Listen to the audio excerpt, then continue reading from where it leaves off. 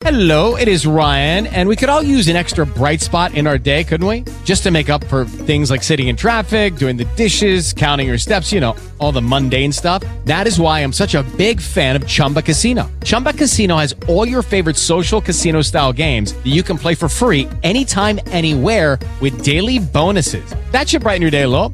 Actually, a lot. So sign up now at ChumbaCasino.com. That's ChumbaCasino.com. No purchase necessary. VGW Group. Void where prohibited by law. See terms and conditions. 18+. Lucky Land Casino, asking people, what's the weirdest place you've gotten lucky? Lucky? In line at the deli, I guess? Aha, in my dentist's office. More than once, actually. Do I have to say? Yes, you do. In the car before my kids' PTA meeting. Really? Yes. Excuse me, what's the weirdest place you've gotten lucky? I never win and tell. Well, there you have it. You can get lucky anywhere, playing at LuckyLandSlots.com. Play for free right now. Are you feeling lucky? No purchase necessary. Void where prohibited by law. 18+. Terms and conditions apply. See website for details. 3, 2, 1, 0. All engine running. Liftoff. We have a liftoff. It's 7 after the hour. I'm Eric Erickson. This is Atlanta's Evening News. Welcome. The phone number, 404-872-0750-1-800-WSB-TALK. The fallout from Covington Catholic continues. If you have no idea what I'm talking about, it's the kids in Washington at the Right to Life March for Life. That a YouTube clip or a Twitter clip actually started circulating among members of the media showing the kids assaulting a Native American drum beater, and they were attacked, savaged by CNN, the Washington Post, the New York Times. The Washington Post and the New York Times, they interviewed Nathan Phillips, that is the drummer who portrayed himself as a combat veteran from Vietnam, who said the kids approached him and started harassing him and chanting inappropriate things at him, and he made the story up. The YouTube or the Twitter clip was selectively edited to make it look like the kids were the aggressors, and they were not. And I have to tell you, I'm kind of horrified today that the left-wing view of this is that, well, these kids are still terrible because they're wearing Make America Great Again caps, and they're from a Catholic school that's pro-life, so clearly they're a bunch of Nazis. That really is the left-wing view today. You've got a bunch of even left-wing pundits out there saying, well, yeah, we got it wrong, but we're not going to apologize because these kids are bigots anyway. More of the fraying at the seams of the United States. Here's an interesting bit from CNN, though. It turns out that the original account that circulated the clip was a troll from abroad, most likely a Russian troll. The account portrayed the owner of the account as a teacher, middle class from California, and that account used someone else's picture.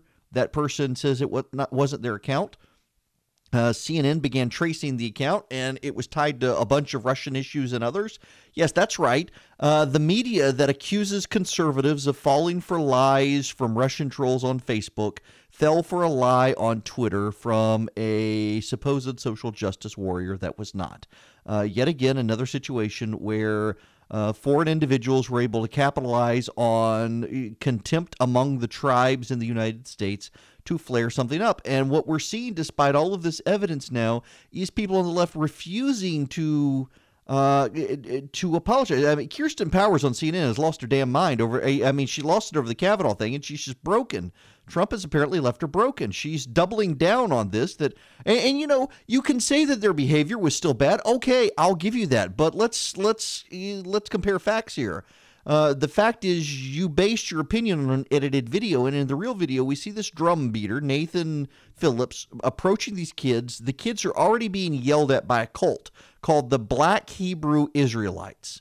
The Black Hebrew Israelites, they're like the Westboro Baptist Church, except black.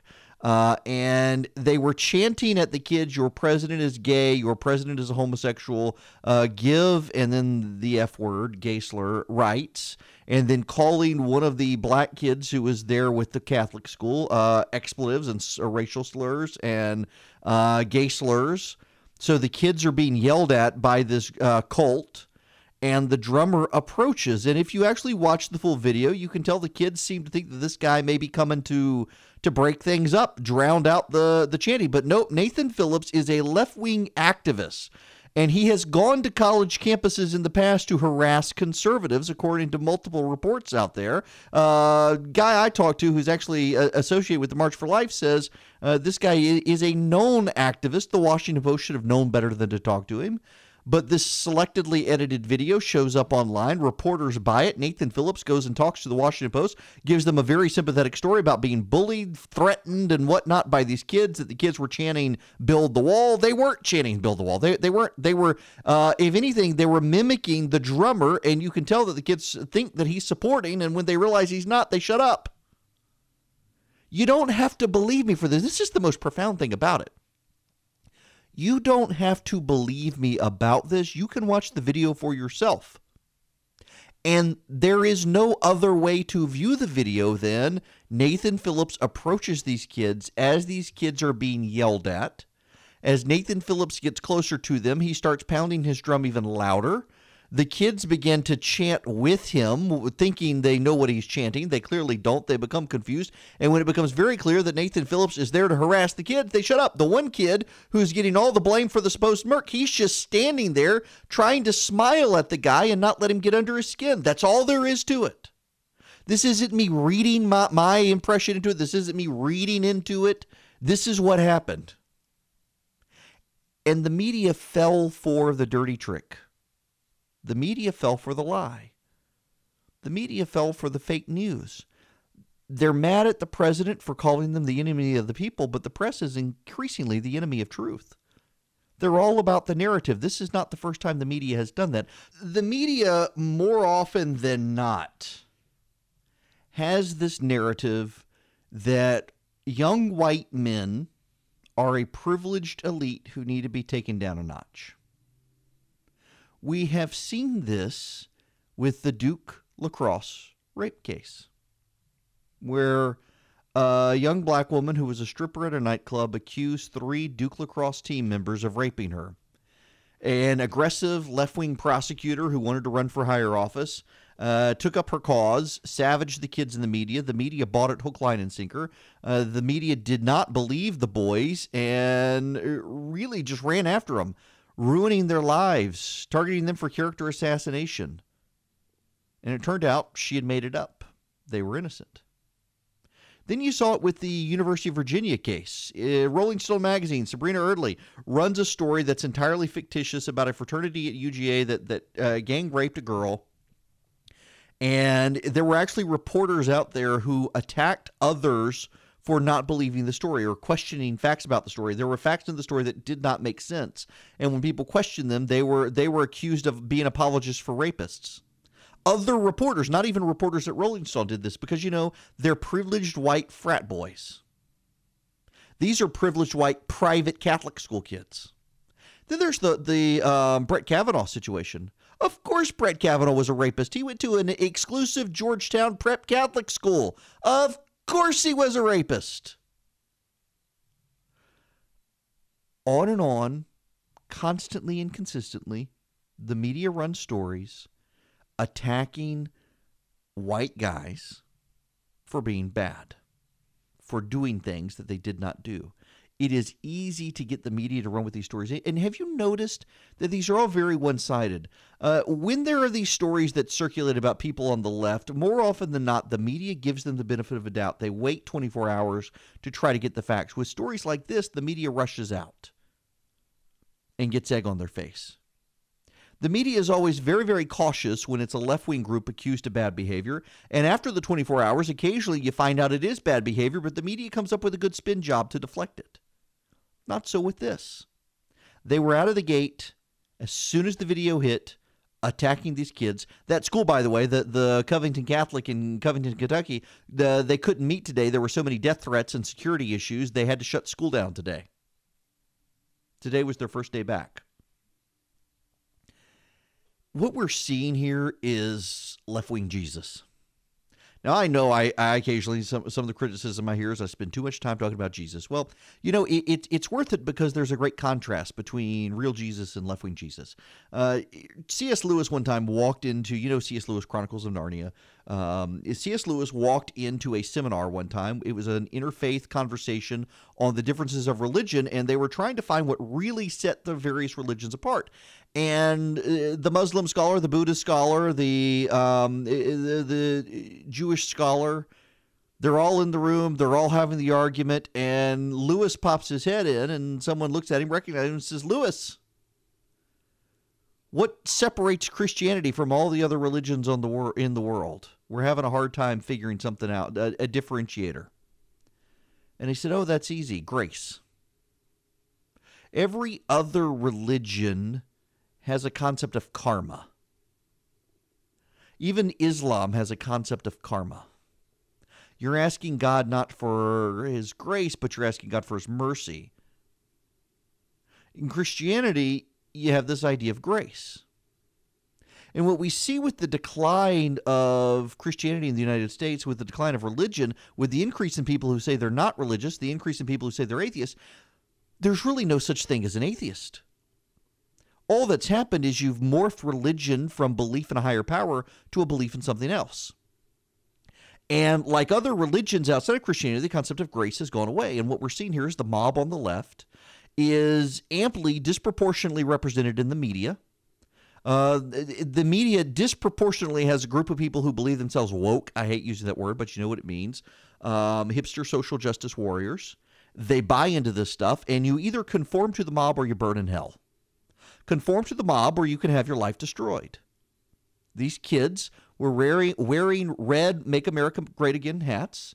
They clearly are bigots because they're wearing the hat. They clearly worship a racist president, and therefore they can be savaged and attacked as bad. We're not going to show them grace. We're not going to let the facts play out. We're just going to go on and attack and destroy because they're clearly bad by wearing the red hat. It is an article of faith among the left now that people who wear these red Make America Great Again hats are racist, or at least supportive of a racist, and therefore we need not show them grace. We need not have any mercy on them. We can destroy them. It is a very religious idea among the progressive activists now. They may not worship God, they worship government. And instead of drawing people to a higher power, they want to draw people to their social creed, and that means you have to conform. And if you don't conform, you're going to burn in hell. They're going to destroy you. They're going to ruin your life. And if they see signs of you not conforming, if they see that you're a heretic by supporting another viewpoint, by actually being a person of faith, by supporting the president, by wearing a Make America Great Again hat, they will make you care. You will be made to care on this issue. One way or the other, you're going to be made to care.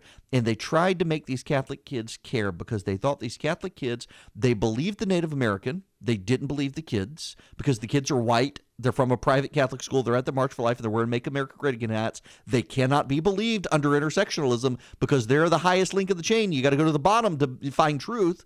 And so there they believed the Native American hippie, anti-war, left-wing activist who claimed to be a combat veteran in Vietnam and was not. They believed him. He played the media. And now it's blown up in their faces. By the way, someone just found a clip of what happened after this. They're circulating it. This actually is a verified clip. I'm not just rushing into this like the media rushed into the other one. You see the end of what happened? Now that we know the beginning, how did it break up? The chaperones called the kids to get on the bus and leave the scene. And what did the Native American and the protesters who were with him do? Went after the chaperones. Yes, haven't heard that in the media, have you? You can go check out my Twitter feed at EW Erickson. You can see that video for yourself. This is left-wing Jesus. There's no mercy. There is no grace. You conform to the mob or you can be destroyed. Keep that in mind as we head into 2020.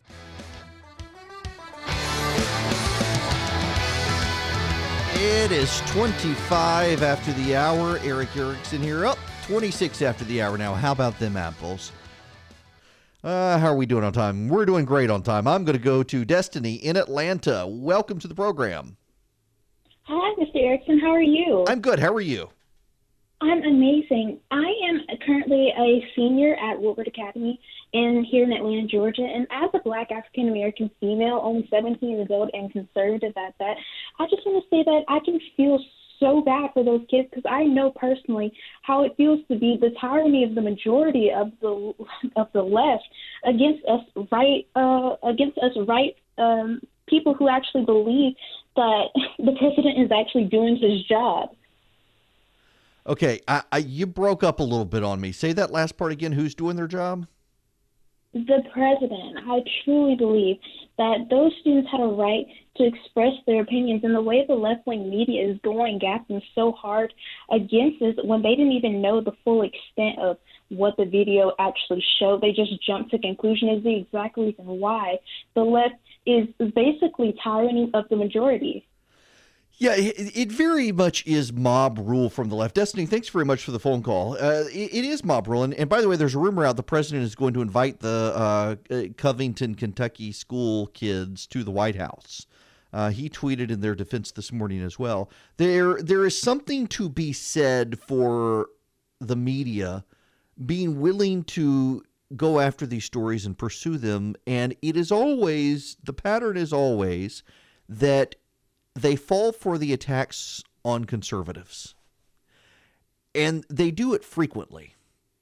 It is a real lack of grace on their part and a real bias on their part. And there's really nothing that can be done other than turn off the channel or unsubscribe from the paper. But, more and more this is going to happen, and the reason it's going to happen more and more is because, particularly with newspapers, as they become a more sponsored entity, like the New York Times is now captive by its left-wing subscribers in New York City. Every story's got to scratch their itches, and that includes portraying people on the right in the worst possible light. And it's going to escalate from here, like it did with the BuzzFeed story, playing into the beliefs of the left. We'll get into that when we come back.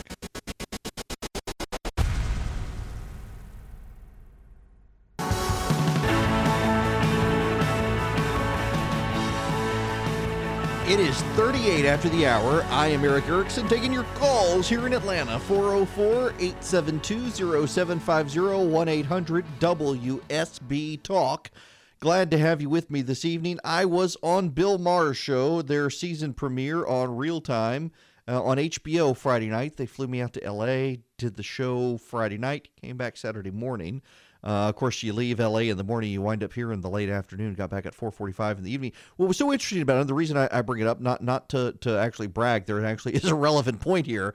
Bill Maher very, very insistent the president's a Russian agent and that he needs to be impeached.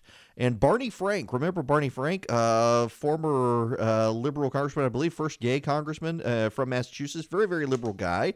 Was very insistent that the president should not be impeached, that it would be nonsense to impeach the president, silly to impeach him, that it would do nothing but embolden the right and ensure Trump gets reelected. They need to beat him at the ballot box. It was a very interesting juxtaposition with Maher, who very much wants to impeach Trump yesterday if he could.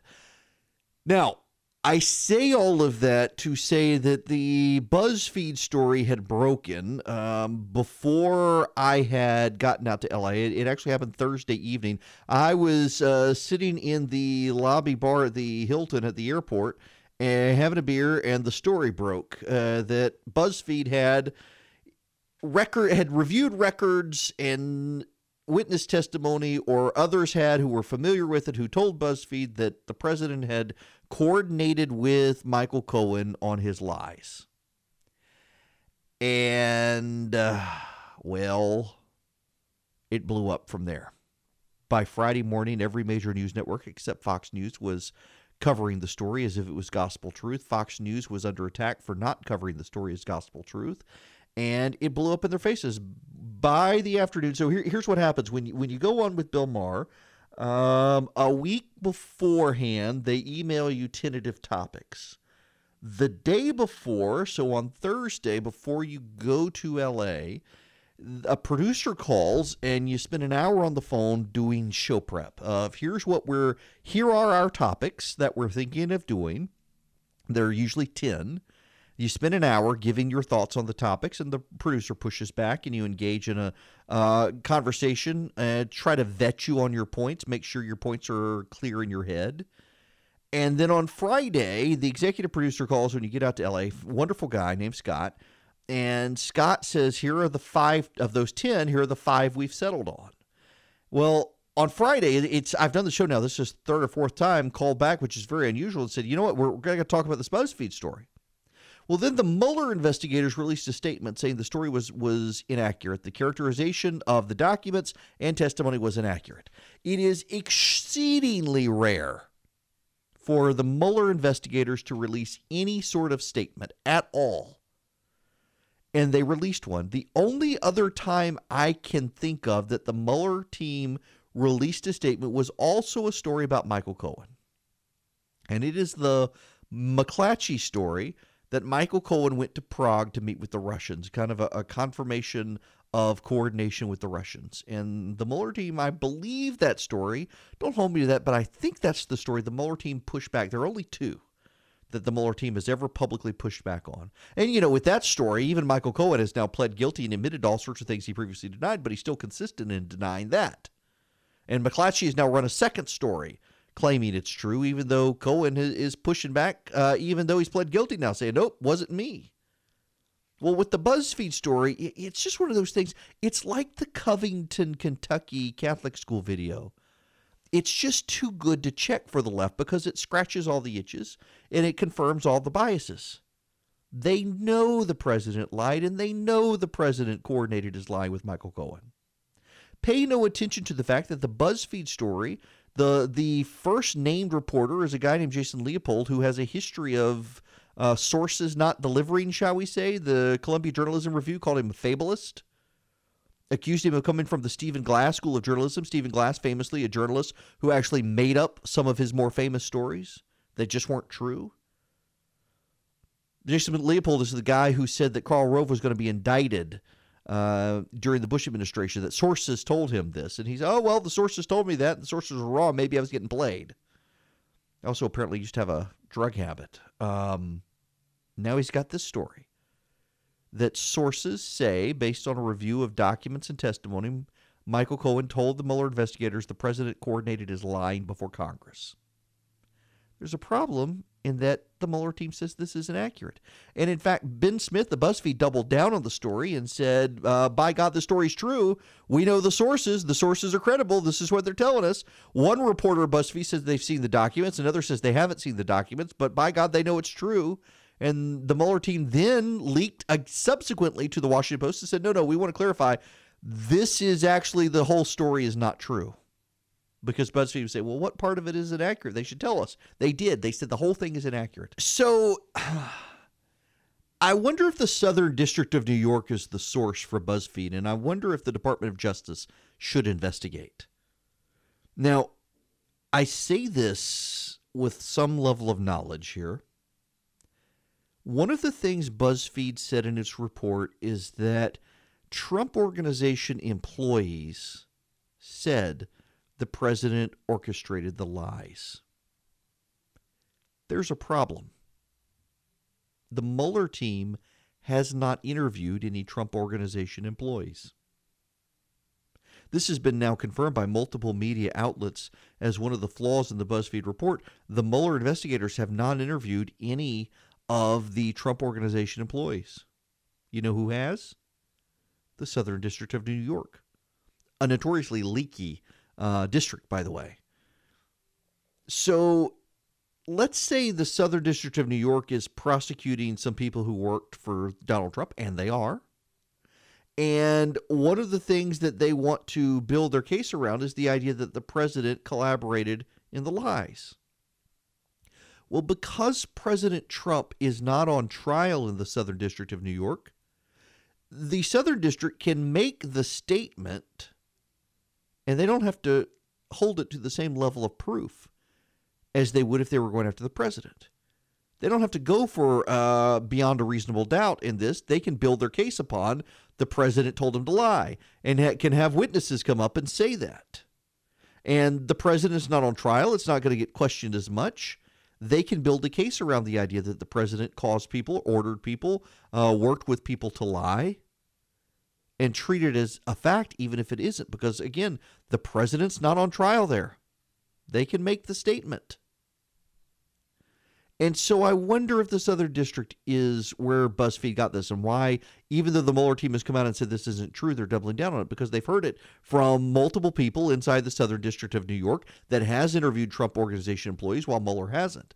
Well, that should still give them a black eye when the Mueller team comes out and says, no, the story's inaccurate.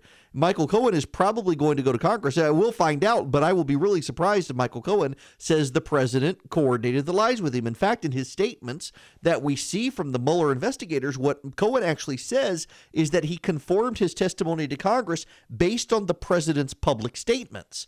In other words, he didn't have to talk to the president to know what lies to tell. He just listened to what the president was saying in public, and he lied accordingly.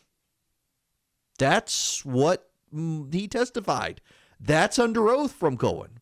There's nothing under oath from Cohen that he and the president sat in a room and coordinated his statements to Congress. Now, I suspect there is there are a few statements in the Mueller documents that were filed regarding Michael Cohen's sentencing where it does appear he worked with people at the White House to coordinate his testimony, but not client one. That would be the president under the filings. Someone, unnamed person.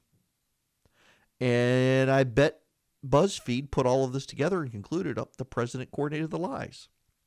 Again, the Mueller investigators say this isn't true. And BuzzFeed has doubled down and said they're not retracting it. Their sources are credible. This is what they think. The most credible person in the room should be Bob Mueller. And he says it's inaccurate, so we should go with that.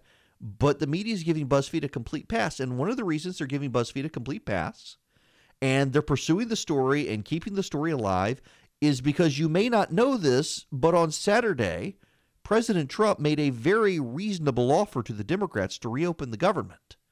And the Democrats said no. The Democrats not only said no, they said hell no. And the media really doesn't want to have to talk about the Democrats being unreasonable, so they'd rather talk about the Catholic kids from Kentucky and BuzzFeed, even though they got both stories wrong, because they would much rather ruin their credibility on fake news than have to point out their friends in the Democratic Party are suddenly the ones being unreasonable about keeping the government closed.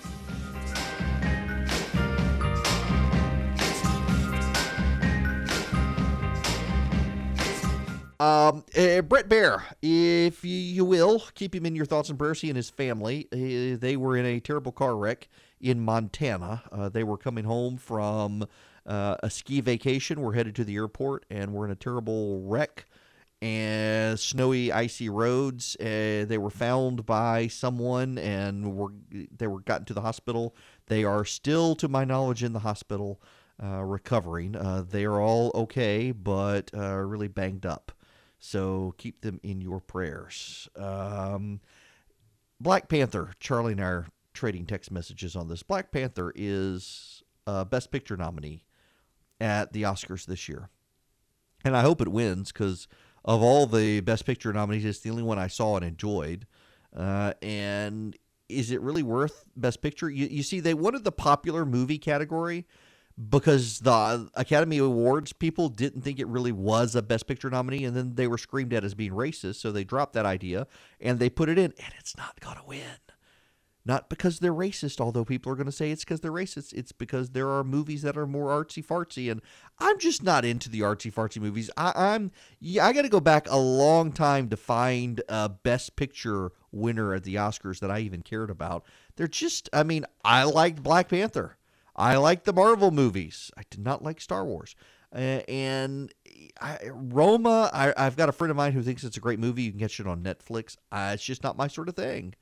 Nor are the other movies. And, the only reason Vice is in there is because they all hate Dick Cheney, and it's an anti-Dick Cheney movie. Although, from what I hear, Dick Cheney comes off as the hero of the movie.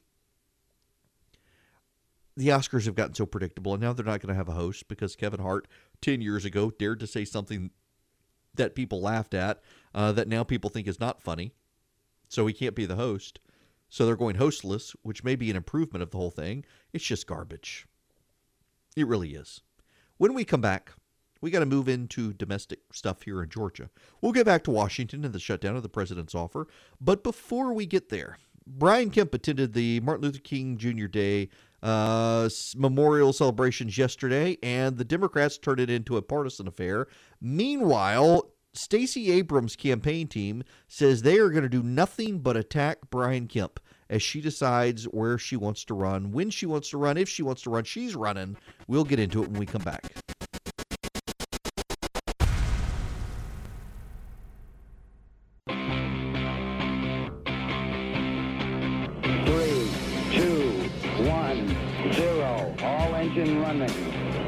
Liftoff. We have a liftoff. It's 9 after the hour, the second hour of Atlanta's Evening News. I'm Eric Erickson. Welcome. The phone number is 404-872-0750, 1-800-WSB-TALK. Greg Bluestein of the AJC attended the MLK services yesterday, and he noted, and you didn't have to be Greg Bluestein to notice this, that there's a pretty significant attack on Brian Kemp from Democrats participating. This is, let me read you what Bluestein wrote to the Atlanta Journal-Constitution. The annual Martin Luther King Jr. ceremony at the Georgia State House began Friday with a symbolic moment between Governor Brian Kemp and the slain civil rights leader's daughter. It ended with a string of speakers lobbed not-so-subtle criticism his way. None directly mentioned the Republican governor, who was sitting in a first-row seat beside the podium for much of the two-hour event and applauded each speech. But the target was clear after a polarizing election between Kemp and Stacey Abrams that deepened the political divide. Bernice King, the chief executive of the King Center, criticized conservative policies. She had said prolonged economic injustice. State Representative Karen Bennett blasted the, quote, outrageous and egregious voter suppression right here in Georgia. Brian Tollison, the chief executive of the Center for Civil and Human Rights, thanked Nathan Deal for standing on the right side of history by vetoing the RFRA bill in 2016. And then, of course, there's Shirley Franklin, who always likes to stir the pot. And she says, basically, we need the minimum wage in Georgia increased. And she wanted to attack Brian Kemp for rounding up criminal illegal aliens and supporting religious liberty and supporting restrictions on abortion. She said, quote, we still debate whether immigrants are welcome in Georgia, should be rounded up by vigilantes, and whether religious freedom means you can legally discriminate, or whether men should have control of their bodies but women shouldn't. I find it all insulting. And kudos to Brian Kemp for sitting there and applauding each speech as each of these people is attacking him, even though they're not using his name. This is what it has come to. The politicization of everything. Dr. Martin Luther King Jr. holiday should be a holiday where we have some level of self-reflection and not just partisan gamesmanship, but that is what we had. You know, yesterday on the actual day, a number of reporters were tweeting out that President Trump was participating in no observances of the holiday until he showed up at the Martin Luther King Jr. Memorial in Washington, D.C., and then suddenly they had to delete all of those and retract them all, but they still were upset that he didn't do any more formal service. Why should he? You had Bernie Sanders in South Carolina saying he's sorry our president's a racist. Anyone who wears the red Make America Great Again hat is a racist or supporting a racist. Why should he participate? You know, as much as people say the president divides the country, and I think he does, the left does as well. Showing no grace to anyone who supports the president. If you support him, you are supporting a racist, according to the left. And I don't actually think you are. But the left is convinced, it is an article of their faith that you are. And I see no reason for Republicans to humor it. Because the only way the left has decided that you can make good and redeem yourself is to come their way on everything. It's not that you can be a conservative, because if the president's a conservative, therefore conservatives are all racist, according to the left. The only way that you can redeem yourself is to embrace all of their issues. Support increases in the minimum wage, support abortion rights, support transgenderism, all these things. According to the left, you got to do that. Otherwise, you're still a racist bigot. So why bother even engage them? We used to be able to engage each other with differences in this country. There's me. I was on Real Time on HBO Friday night. It was one conservative against all these liberals. And we could still interact and engage and have a conversation and enjoy each other's company. But by and large, you can't do that anymore, anywhere. You're not allowed to. It's sinful for the left to engage with people on the right these days. It's an article of faith in their secular religion, and it's sad. So, related to this, Stacey Abrams is running around the state attacking Brian Kemp. And her campaign says, this is a quote from her campaign, her former campaign manager, quote, "We're going to give Brian Kemp living hell." In other words, the campaign attacks will not stop on Brian Kemp. Abrams criticized Brian Kemp for, this is Greg Bluestein again, she criticized Brian Kemp for refusing to expand Medicaid in Georgia, attacked him for not pushing criminal justice reform, attacked him or challenged the crowd to demand he follow through on his pivot to conciliatory language and centrist policies. Wait a second, he is! See, this is the deal, though. This is the trick the Democrats are playing. This is what Stacey Abrams is playing. Brian Kemp wants to expand teacher pay. He wants to expand insurance coverage for the poor in Georgia. And he wants to finish Nathan Deal's criminal justice reforms.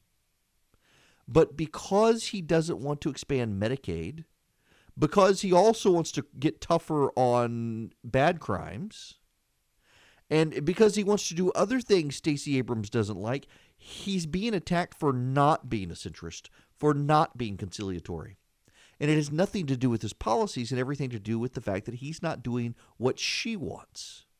And in the language the left and the media together are using these days, if Brian Kemp's not willing to cave and do what the left wants, he's not being conciliatory. I mean, consider the attacks from Democrats in Georgia on Kemp's healthcare reform plan. Brian Kemp, in his State of the State, outlined a proposal to allow Georgia a waiver from Obamacare. And with that waiver, one of the things Georgia would do would be allow associations to pool healthcare funds together. That has been shown repeatedly to lower costs for people by growing pools of insurable people. When you grow a pool of insurable people, it lowers the overall insurance cost per person. That works. You got to get a waiver under Obamacare to do it. Kim wants to do that.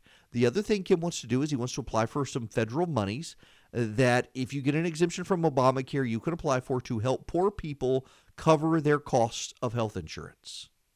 In other words, doing these two things, Brian Kemp will both lower costs and expand access to health care for people who otherwise can't afford it.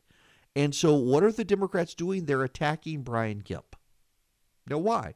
You would think they would like these things. You would think they would like it that Brian Kemp is making real proposals to lower health care costs and real proposals to expand subsidization for poor people who can't otherwise afford health insurance. You would think they would like it, except they hate it because he's doing it by not expanding Medicaid. He's doing it in the way they don't want him to do it. Therefore, he's bad, according to the Democrats. They're getting what they want, just not the way they want it. And so he's bad and must be condemned. This is what we're going to see from here on out with the Democrats. It is going to be a never-ending campaign on the left to keep people angry and keep people hating Brian Kemp. What's so interesting here is that Stacey Abrams is demanding that Brian Kemp be conciliatory, and yet her campaign manager is telling people they're going to give him living hell. They want to continue to attack. They don't want to find common ground with him. They don't want to make common ground with him. They don't want to break bread with him. They just want to attack him and make people hate him. Even if he's conciliatory, they will never give him the credit. And at some point, you got to look at this and think Brian Kemp's going to look at it all and say, why should I bother? I'm not sure that I know why he should.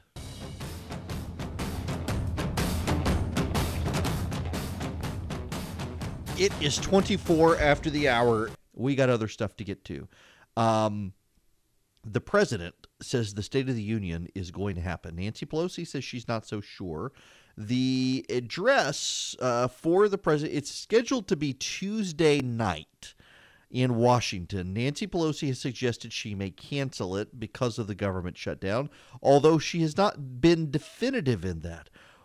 What I think is kind of interesting is that everyone treated the president so badly for canceling the CODEL of Nancy Pelosi and everyone else going to Afghanistan and to Brussels. How would they react if she canceled the State of the Union? I bet they would say, good for her, it's payback. They would not complain about her disrupting norms and everything. They would say it was good for her, that she deserved it, which is just pitiful. But I suspect they will. The president says he's given the State of the Union on Tuesday. If Nancy Pelosi will not accept him in the House of Representatives, the president says he will give it somewhere else. He will turn it into a campaign event. He will do it before a live studio audience. I think that's going to be hilarious to watch and see. Meanwhile, centrist Democrats are urging Nancy Pelosi to compromise. That's right. They want Nancy Pelosi to agree to open up the government. It is striking to me that on Saturday evening, the president made a reasonable compromise. He abandoned the idea of a coast-to-coast wall. He gave up the idea of the Mexicans paying for it. And he decided he would let the DACA kids stay, give them 3 years for this whole thing to be sorted out. The Supreme Court says they're going to take up the case next year. So he'll give them 3 years to get it sorted out, and it's very reasonable. The Democrats say, well, the president was going to sign a bill to keep the government open without any of this stuff, so this isn't being reasonable. He should go back to it. Well, he changed his mind. He's allowed to change his mind. And now he's walked away from the position he had staked out. He's moved towards the Democrats, and yet Nancy Pelosi says no. She says that the only acceptable solution is no wall. She doesn't want to compromise. She wants the president to cave. She wants the president to cave because she knows it'll hurt him politically. People are on the unemployment line who should be working solely because Nancy Pelosi wants to hurt the president. That's what it comes down to now.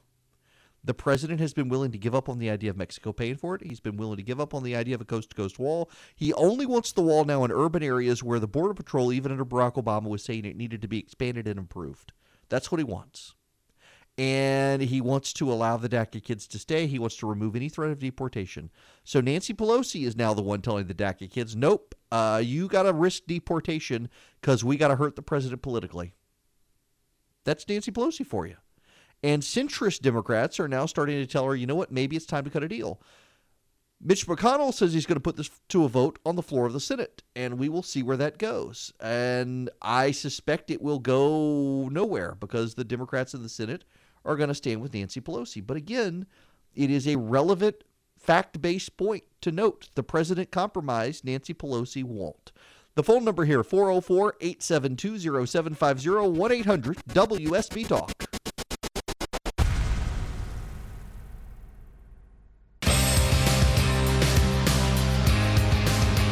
It is 39 after the hour, and I am Eric Erickson. This is Atlanta's Evening News. Y'all, prior to coming into the studio, I had to work on a bird feeder.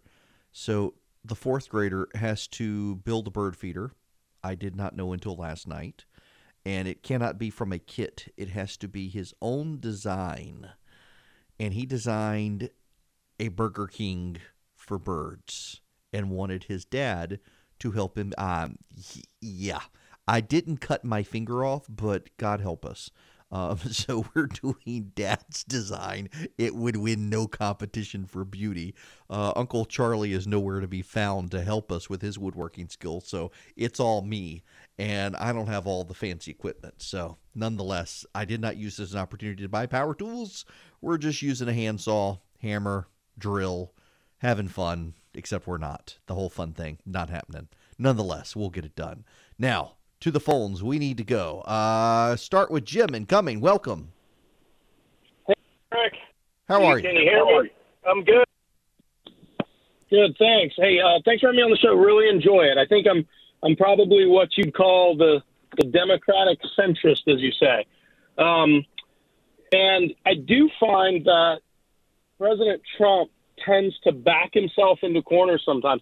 I don't think that Mexico is ever going to pay for the wall, so I don't see it as a concession. But if he doesn't say that and he finds a way to get Mexico to pay for the wall, I think that's one of the many things he does sometimes in the way he leads. He barks out something, says it's going to happen, puts them and himself in a corner.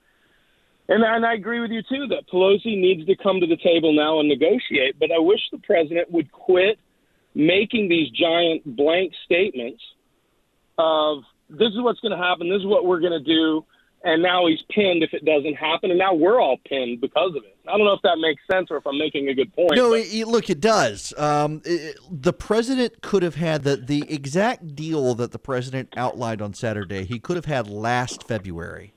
It's almost identical to that deal that he had last February that he told the Democrats he would take, and then at the last minute said, nope, not going to take it, and nearly caused a government shutdown then. That's one reason the Democrats are, particularly in the House, are hesitant to deal with him now, is because of that deal. The president does make these big, bold statements like Mexico's going to pay for the wall and whatnot, and then has to try to come up with a way to justify the statement without beclowning himself. And more often than not, it's by letting other people go out and defend the statement and be beclowned, like the whole trade war statement that, because of the renegotiation of the deal, of the NAFTA deal to the New Deal, this is how Mexico's going to pay for it, which is just a bunch of horse poop. But that's what the president's gone with to try to justify his ridiculous statement to begin with, that he should have known better. He was never going to get Mexico to pay for the wall, and now it's going to be American taxpayers paying for the wall.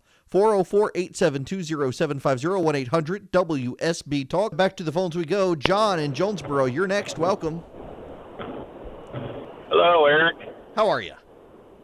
Great. I was going to ask, do you think the president should stick by his guns? And I changed that to a longer answer. Why do you think the president should stick with his guns on the wall insofar as he's willing to compromise? I think that he needs to stick to it at this point because it is his signature campaign issue. And if the president gives it up, he's handing Nancy Pelosi a huge win in the run-up to 2020, which is what she wants. If the president is able to get any part of the wall built, then he wins the argument. This has become a political contest. In a game of politics, this is the highest stakes we've had in a while. The president fundamentally wants a wall. He has given up on the idea of a coast-to-coast wall, recognizing that there are parts of it where there's a thing called the Grand Canyon, so you don't necessarily need the wall, and other parts, that mountains and canyons and river and whatnot, you don't necessarily need a wall. But then there are parts in city areas where you do need a wall. If the president caves, it hurts him with his base, and that's what Nancy Pelosi wants. So he's got to stand strong on this. He has to. Chuck in Noonan, you're next. Welcome. Chuck, you there? Yes, I am. Hi there. I guess my question is, how much foreign aid are we supplying to Mexico? And why can't we just reduce that foreign aid by the amount we need to build the wall and finance? Well, we only give $320 million a year to Mexico. The president wants $5.7 billion. You need a billion minimum to get what the president wants, or what the Border Patrol has requested is $1.3 million or $1.3 billion. The president wants $5.7 billion. We only give Mexico $320 million a year. So there's really not a there. Now, you can say, let's cancel it, but the $320 million a year that we give to Mexico mostly goes to military funding of military in Mexico, particularly against drug traffickers and the cartels. So if we weren't giving Mexico the $320 million to help them fight the drug cartels, that's $320 more million we would have to spend to fight the cartels, and Mexico can do it more efficiently in Mexico than us having to send troops there. So it makes sense that we would want to keep giving Mexico that money and let them do it. So, and even if we stopped it, it's a drop in the bucket compared to what the president wants. And you know and I know we should not actually have to have $5.7 billion should be able to build like 3 walls between the Pacific and the Atlantic, but that's just not the case. Why? Because government.